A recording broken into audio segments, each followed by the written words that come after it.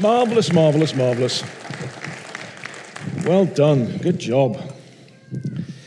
Well, it feels like a real feast, doesn't it, some weeks? You get so much input from the front that you do wonder whether you can remember it all. You're going to get more input now. So be thinking, be reflecting, be aware, be ready, be concentrating. Because what I want to talk about today is something that we've looked at before, but I want to look at today a way of understanding the totality of your life from the point of view of the Scriptures. Disciples of Jesus obviously are defined by the life of Jesus. And the Bible calls Jesus the living Word. And as the living Word, He is the key to us interpreting the written Word. And we can see from the way that Jesus trained and taught His first disciples that the Bible is the most important resource that we have available as disciples.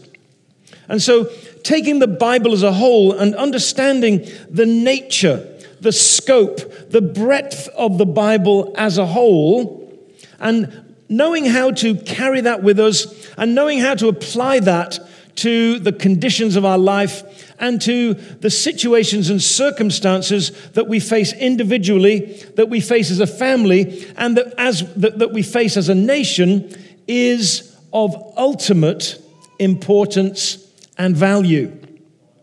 So today, that's what we're going to go after. And the way that we're going to do it is to continue with our passage in Luke chapter 15. And we're going to look at two particular stories that always follow one another in the first three Gospels of the New Testament. Matthew, Mark, and Luke have both of these stories, and they always occur together. And so there's something important about them being placed together in the way that we understand what it is that Jesus is trying to teach His first disciples. So let's look at that first story. We're in Luke chapter 15, and we're beginning to read from verse 15. Luke 18, verse 15. People were also bringing babies to Jesus to have Him touch them. When the disciples saw this, they rebuked them. But Jesus called the children to Him and said, "Let the little children come to me, and do not hinder them, for the kingdom of God belongs to such as these.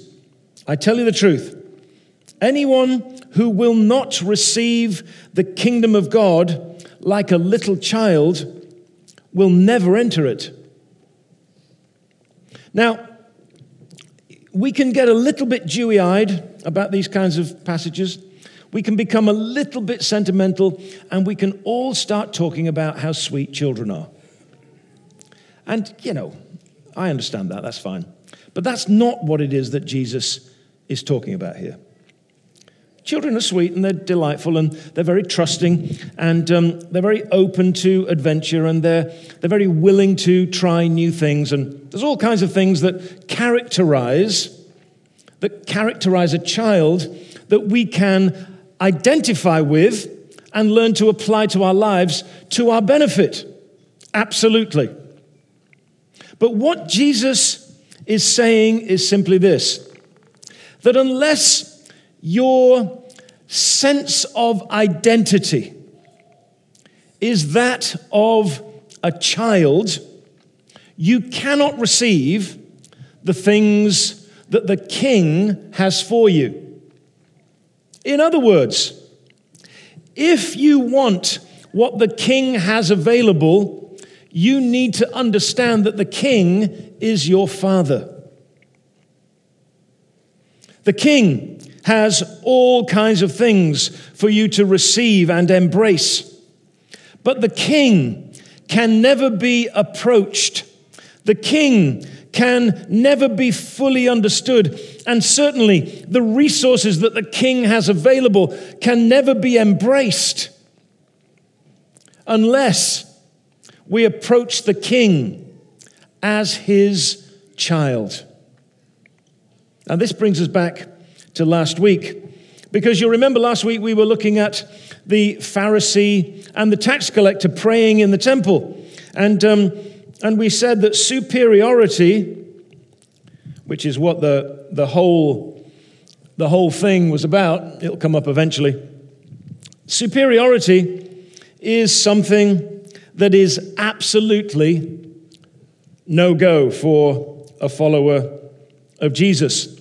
Superiority based upon an understanding that you think you're better than someone else, or superiority that is based upon the secret belief that you think you're inferior to other people and so have to present a superior image so as to, as it were, defend the sense of inferiority within. Either kinds of superiority are not anything that a follower of Jesus can ever choose as their behavior. And so, whatever you think about the social conditions that we're facing, whatever you think about the kinds of debates that sadly have politicized basic human realities like justice and peace and unity between human beings, the things that have not only been politicized but weaponized, whatever you think about all of that, the realities of justice, the realities of peace, and the realities of unity between sisters and brothers are founded on a basic understanding that the Bible unequivocally says that we are equal, and there is no one who is superior, and there is no one who is inferior. And the way that you approach that understanding is to understand that your identity is the key to dealing with superiority and inferiority. Because if your identity is firmly founded in the biblical revelation that you are a child of God, the person next to you is your equal. Because they're a child of God either because they've been found as a child of God or they're lost as a child of God. But one way or another, they're still a child of God. They may not know they're a child of God. They may function as if they've lost all connection to that sense of identity. But when the Father finds them and welcomes them home and brings them back to himself because of the saving work of Jesus that removes the alienation, that removes the distance, that removes the sin barrier that prevents those people from knowing him as Father, everyone will understand that they're a child.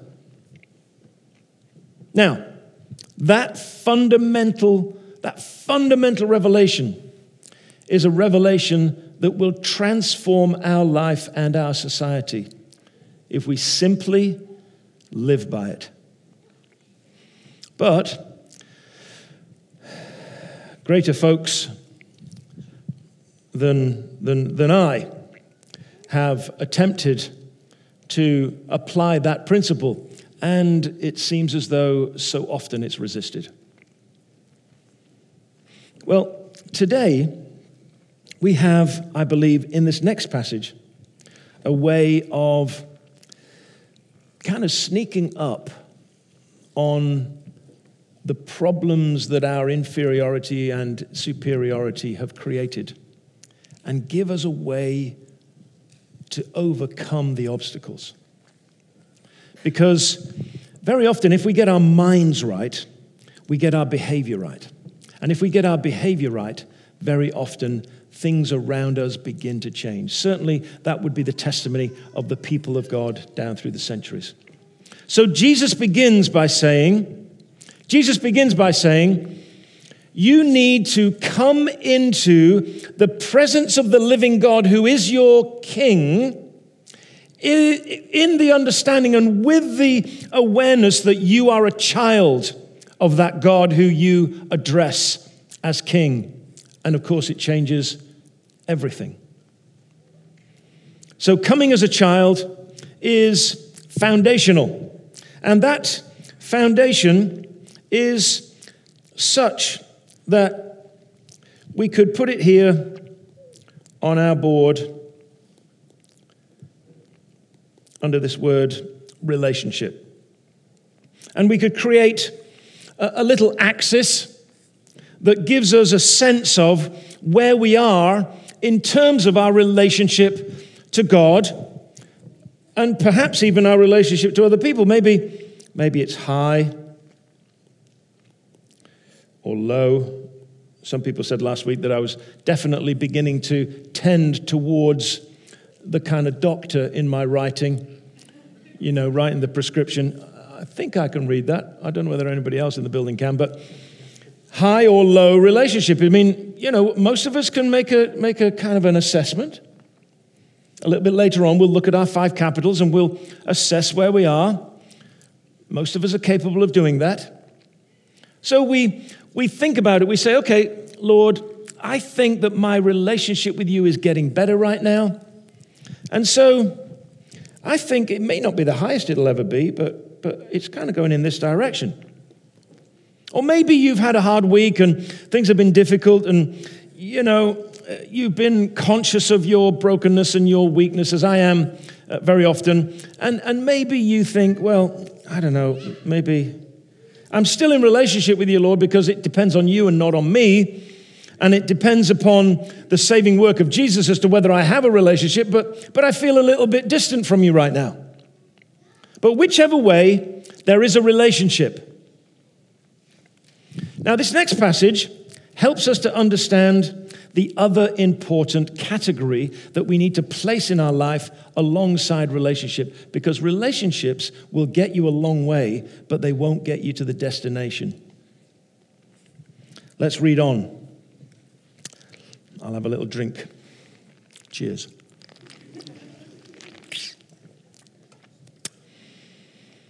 A certain ruler asked Jesus, "Good teacher, what must I do to inherit eternal life?" "Why do you call me good?" Jesus answered. "No one is good except God alone. You know the commandments: do not commit adultery, do not murder, do not steal, do not give false testimony, honor your father and mother. All these I have kept since I was a boy," he said. When Jesus heard him say this, he said to him, "You still lack one thing. Sell everything you have and give to the poor, and you will have treasure in heaven. Then come follow me." When he heard this, he became very sad because he was a man of great wealth. Jesus looked at him and said, "How hard it is for the rich to enter the kingdom of God. Indeed, it is easier for a camel to go through the eye of a needle than for a rich man to enter the kingdom of God." Those who heard him say this said, "Then who can be saved?" Jesus replied, What is impossible with man is possible with God." Peter said to him, "Lord, we have left all to follow you." He said, "I tell you the truth, no one who has left home or wife or brothers or parents or children for the sake of the kingdom of God will fail to receive many times as much in this age and in the age to come, eternal life." We all know the story of the rich young ruler. It's positioned immediately after the story of Jesus welcoming the children to himself. What is it that the scriptures and the Holy Spirit, who saw fit to see that the scriptures were written, what is it that the Holy Spirit wants us to understand about the ordering of these stories? There are 2 things that you need. You need a relationship, and you need a responsibility. And that responsibility is just as important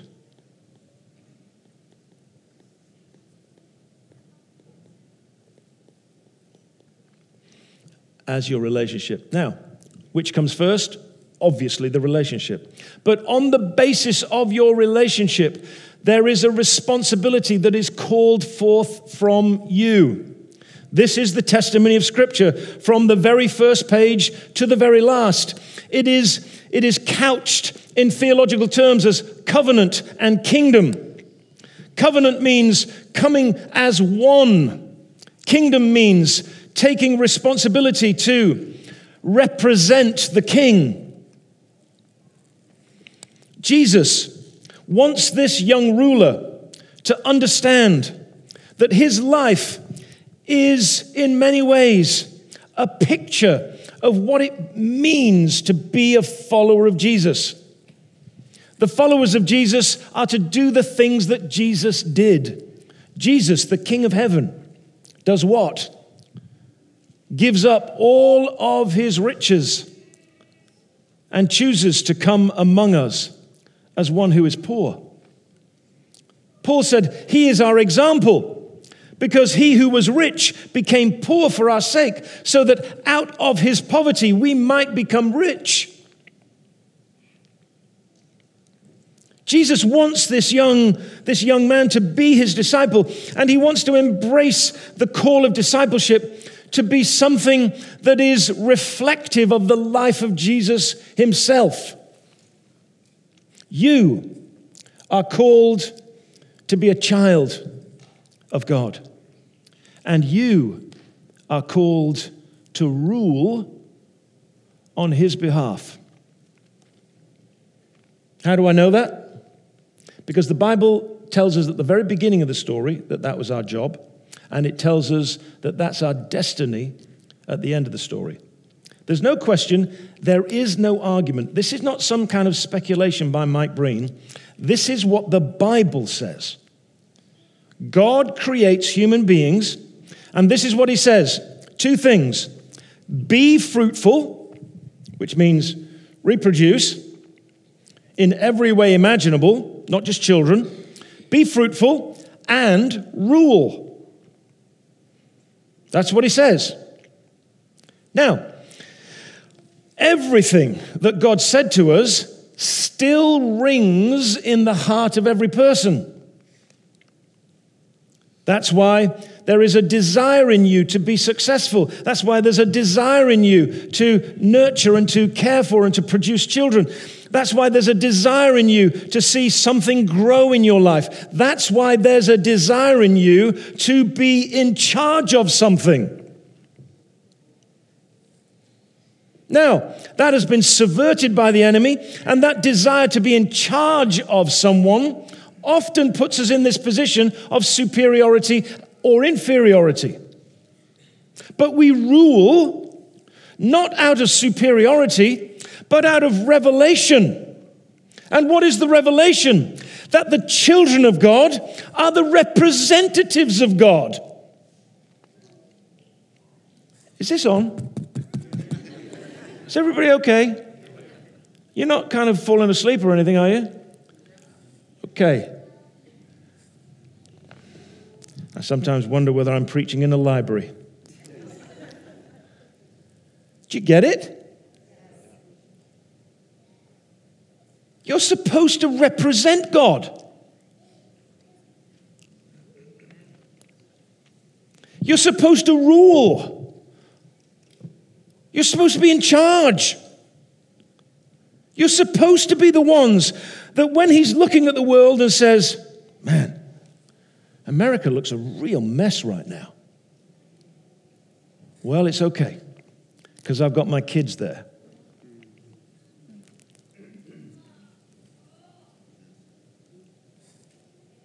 Don't look at what presidents and politicians are supposed to do. Don't ask that question. Don't think, first of all, what's going to happen in the general election. Don't think that way. Because all of our past history tells us, that's a very strange noise, that, isn't it? It must be an important part of the sermon. All of our past history tells us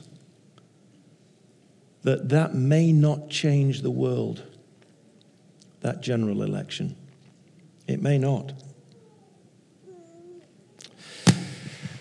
But what about if God choosing to change a nation, was able to lean on his children and trust them to represent him. Trust them to rule on his behalf. What would that look like? You see, for that to happen, you and I need to start radically embracing what the Bible says about us. And it says this, unequivocally, there is no question about this, and honestly, I don't know if there's anybody who can read the Bible, and anybody who I know who does read the Bible, who doesn't come to the same conclusion. We're supposed to be the children of God, and being the children of God means that we're the children of the King of Heaven, and the King of Heaven has chosen to extend his kingship to us and through us. It's called his kingdom. And his kingdom is supposed to be extended through you and through me. That means that we are the representatives of God. We are the extension of his rule. We are the children who bear his name and function in the way that he's called us to function, with hearts and attitudes that are shaped like that of Jesus. A couple of chapters on from where we are now, Jesus will make it unequivocally clear. Just turn very quickly to Luke 22 and verse 29. This is just to make sure that some of you are sitting there thinking, yeah, but, I don't know. It says this. Jesus has just been talking to the guys about leadership and how they're not to ape or emulate the leadership patterns of the world. And then he says in verse 29, and I confer on you a kingdom, just as my Father conferred one on me. Just pause for a minute.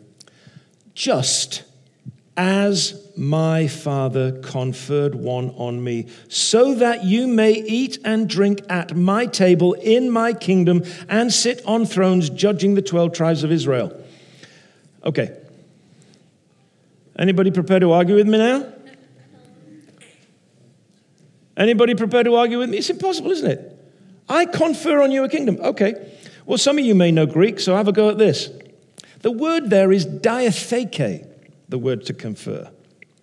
The word diatheke is a word that is used in the contractual exchange of a king making a covenant with a people so that he raises them to the position of equality so that they can represent him and his kingship. How about that for size? That's what the word means. There's no question God wants you to rule. Actually, there's no question that one day you are. Just like in Narnia. That's why he wrote it. Good old C.S. Lewis, that's why he wrote it. You're supposed to wear a crown. You're supposed to be in charge of things. You're supposed to be, as a member of the royal family of heaven, you're supposed to be the rulers of the universe. Isn't that fun? And here's the thing. The eschatological reality means it has been inaugurated now and will be consummated then. But we don't wait for it to be revealed one day and hope that someday it might happen, because the someday is this day. And there is no other day, because today is the day of salvation. And as soon as you're saved, you're a child of God. And as soon as you're a child of God, you're the representative of the King. Now, if this doesn't change everything, it's because you've not understood. And if you've not understood, it must be my fault. So I'm desperate for you to understand. Our life is defined by relationship and responsibility.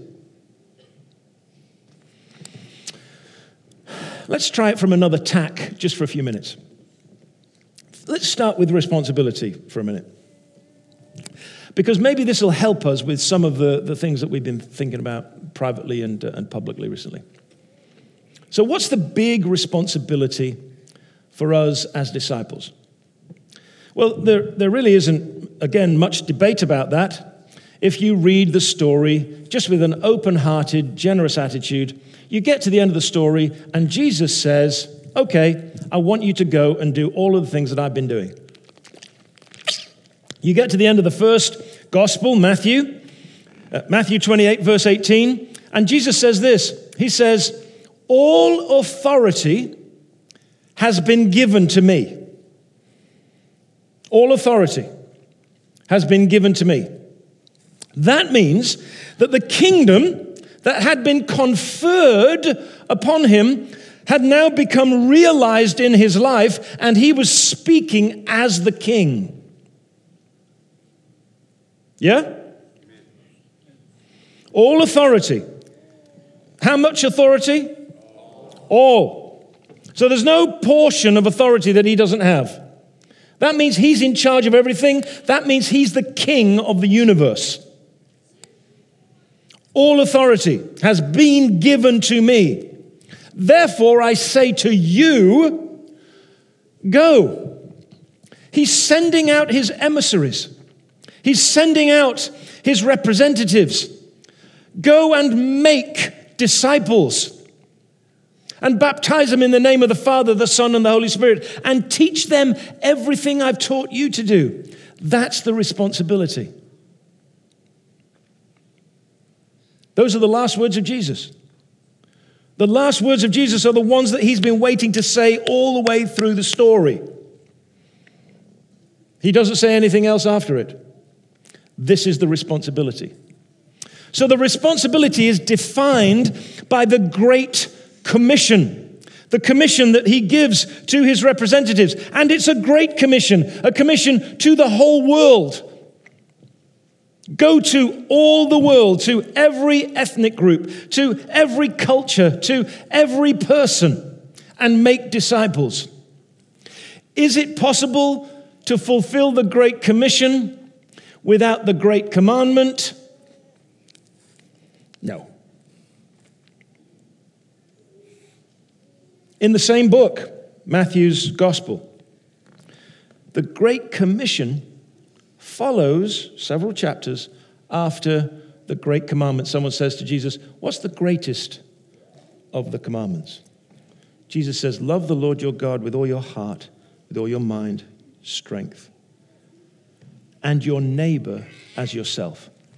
The Great Commandment. What does the Great Commandment do? The Great Commandment tells us what the relationship is that supports the responsibility. So yes, we have a responsibility to change the world, to make disciples of Jesus. But the only way we can do that is to live in the Great Commandment, to live in the relationship that means that we have a loving relationship with God, receiving his love, giving to him the love that he puts in our heart, and loving others all the time as an expression of our love for him. We love our God, we love our neighbor, we love ourselves, and in that relationship, we have the capacity to fulfill the responsibility.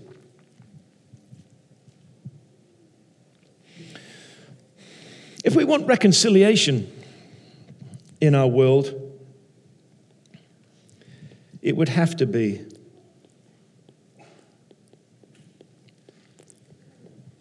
living in understanding that a relationship is expressed as a responsibility. Very often, this is the way it works. We take on the responsibility without the relationship, and we look for revolution. Because revolution is trying to take responsibility without the relationship.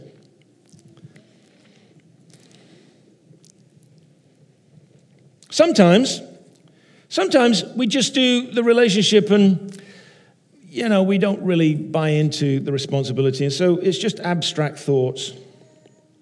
It's called reverie.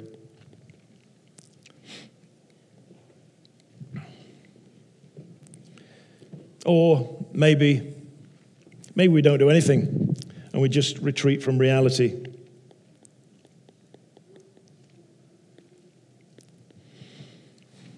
I was talking to Reggie Screen, who's a dear friend of mine, African-American leader in a white denomination. Many of you have met him online. And we were talking about it, and he said, this reverie thing, it's a bit like, it's a bit like we just have this strapline, all you need is love.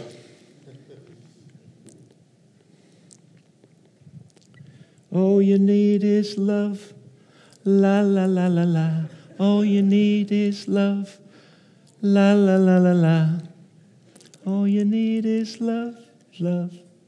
Love is all you need.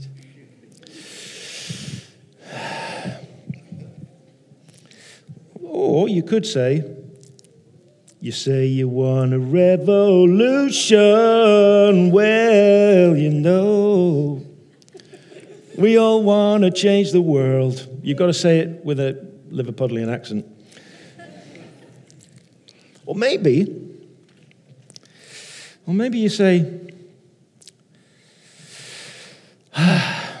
when I find myself times of trouble, Mother Mary comes to me, speaking words of wisdom. Let it be. Let it be, let it be. Let it be, let it be. Speaking words of wisdom, let it be. So it could be that.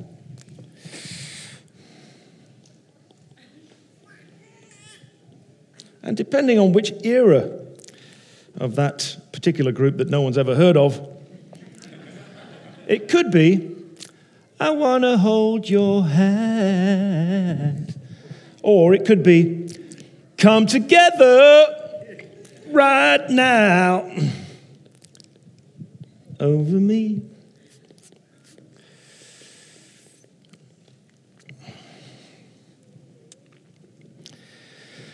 Here's the thing. If I'm going to be a discipling disciple, every person I encounter is a person that I'm called to love. And if I'm called to love them, I'm called to understand them. And if I'm called to understand them, I'm called to honor what it is that they are, who it is that they are. Here's something that I've noticed that white people can do that is of enormous value to our black brothers and sisters. Being a white evangelical with European heritage, I am unassailably, incontrovertibly individualistic.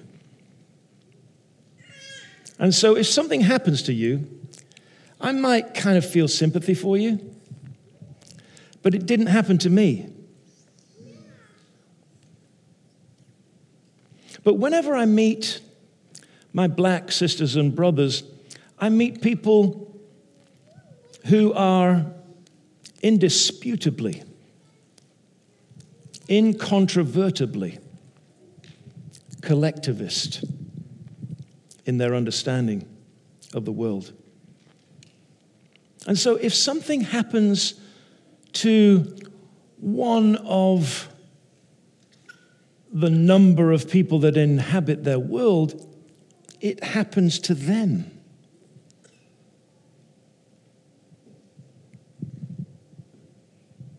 And so when a man is murdered on the street and violence is perpetrated, my black brothers and sisters feel it as if it's a member of their family. And as a white person, I find that difficult to understand.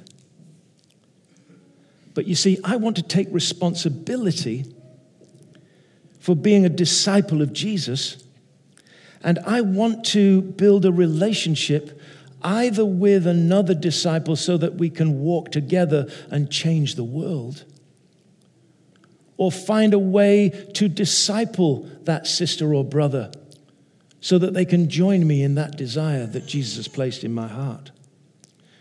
And the only way I can do that is to understand them, is to connect with them, to build a relationship.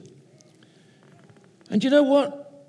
I've found that the simplest way for me to connect is simply to say, how are you feeling? I'm so sorry for the things that have been happening. I'm so sorry. It's a terrible thing. And that changes everything right there. It gives me a relationship right there. It gives me an opportunity right there. Is anybody hearing me here? We're disciples of Jesus, people. Disciples of Jesus have a responsibility. And the responsibility is not an insignificant one. It's to change the world. You can't change the world through revolution. Ask Mao Zedong. Ask Lenin. Ask Marx. Ask anybody who's had a revolution. You can't change the world through revolution. You can't change the world through retreat. The world will change you. You can't change the world through the reverie of abstract thinking, just hoping that everybody will somehow be able to put their flower necklace together and live in peace. It ain't going to happen. The only way that we change the world is that someone somewhere takes responsibility for changing the things that need to be changed in relationship with other people who believe in the same thing. That's how you change the world. And the reason I know it is because that's the way that Jesus built it.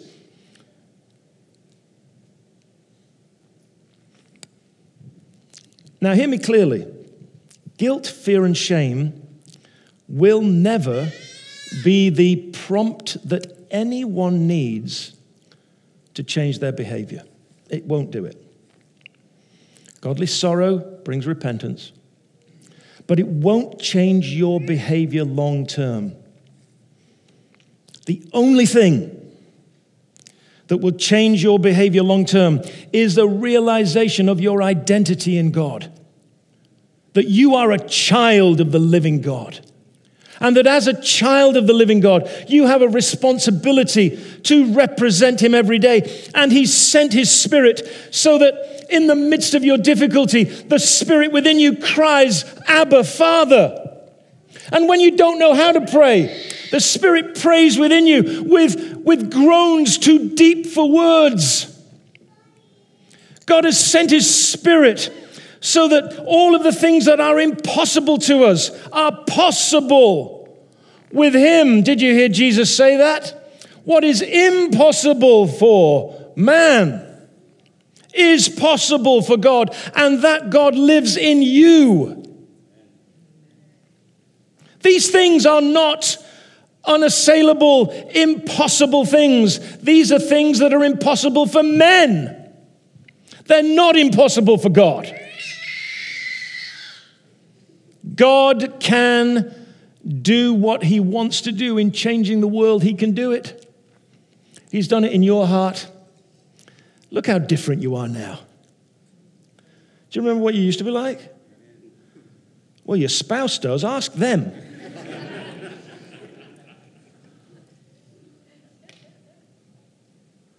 God can do it. And if he can do it in a mustard seed of one heart, he could maybe make that mustard seed grow to become a mighty tree in which there's shade for all of the birds of the air. And how does it happen?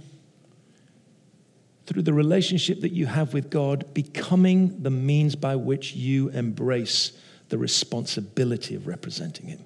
There it is. That's it. I don't need to preach another thing here at Apex. That's it. It's truly, there isn't anything else to say. Except that it's, hard. Really difficult to do every day. And we're probably going to need all of our help, everybody's best intentions to be able to make progress. I'm prepared to make that commitment. Are you? One person, praise God. Let's just stop for a minute. Gave you the card with the 5 capitals on. In a moment, the band are going to come up. That's a secret message that we agreed on earlier. So take the card out and have a look at it. There's 5 capitals on there. The Lord has given you at least 5 capitals, and if you combine those capitals, then you start to get all of the other capitals that function. These are the things that Jesus talked about all the time. The spiritual capital, relational capital, intellectual capital, physical capital, financial capital. 2 questions to ask yourself. As you've been listening to the Lord in the worship and the word, is my capital growing or diminishing in the spiritual, relational, intellectual, physical, and financial? Is it growing?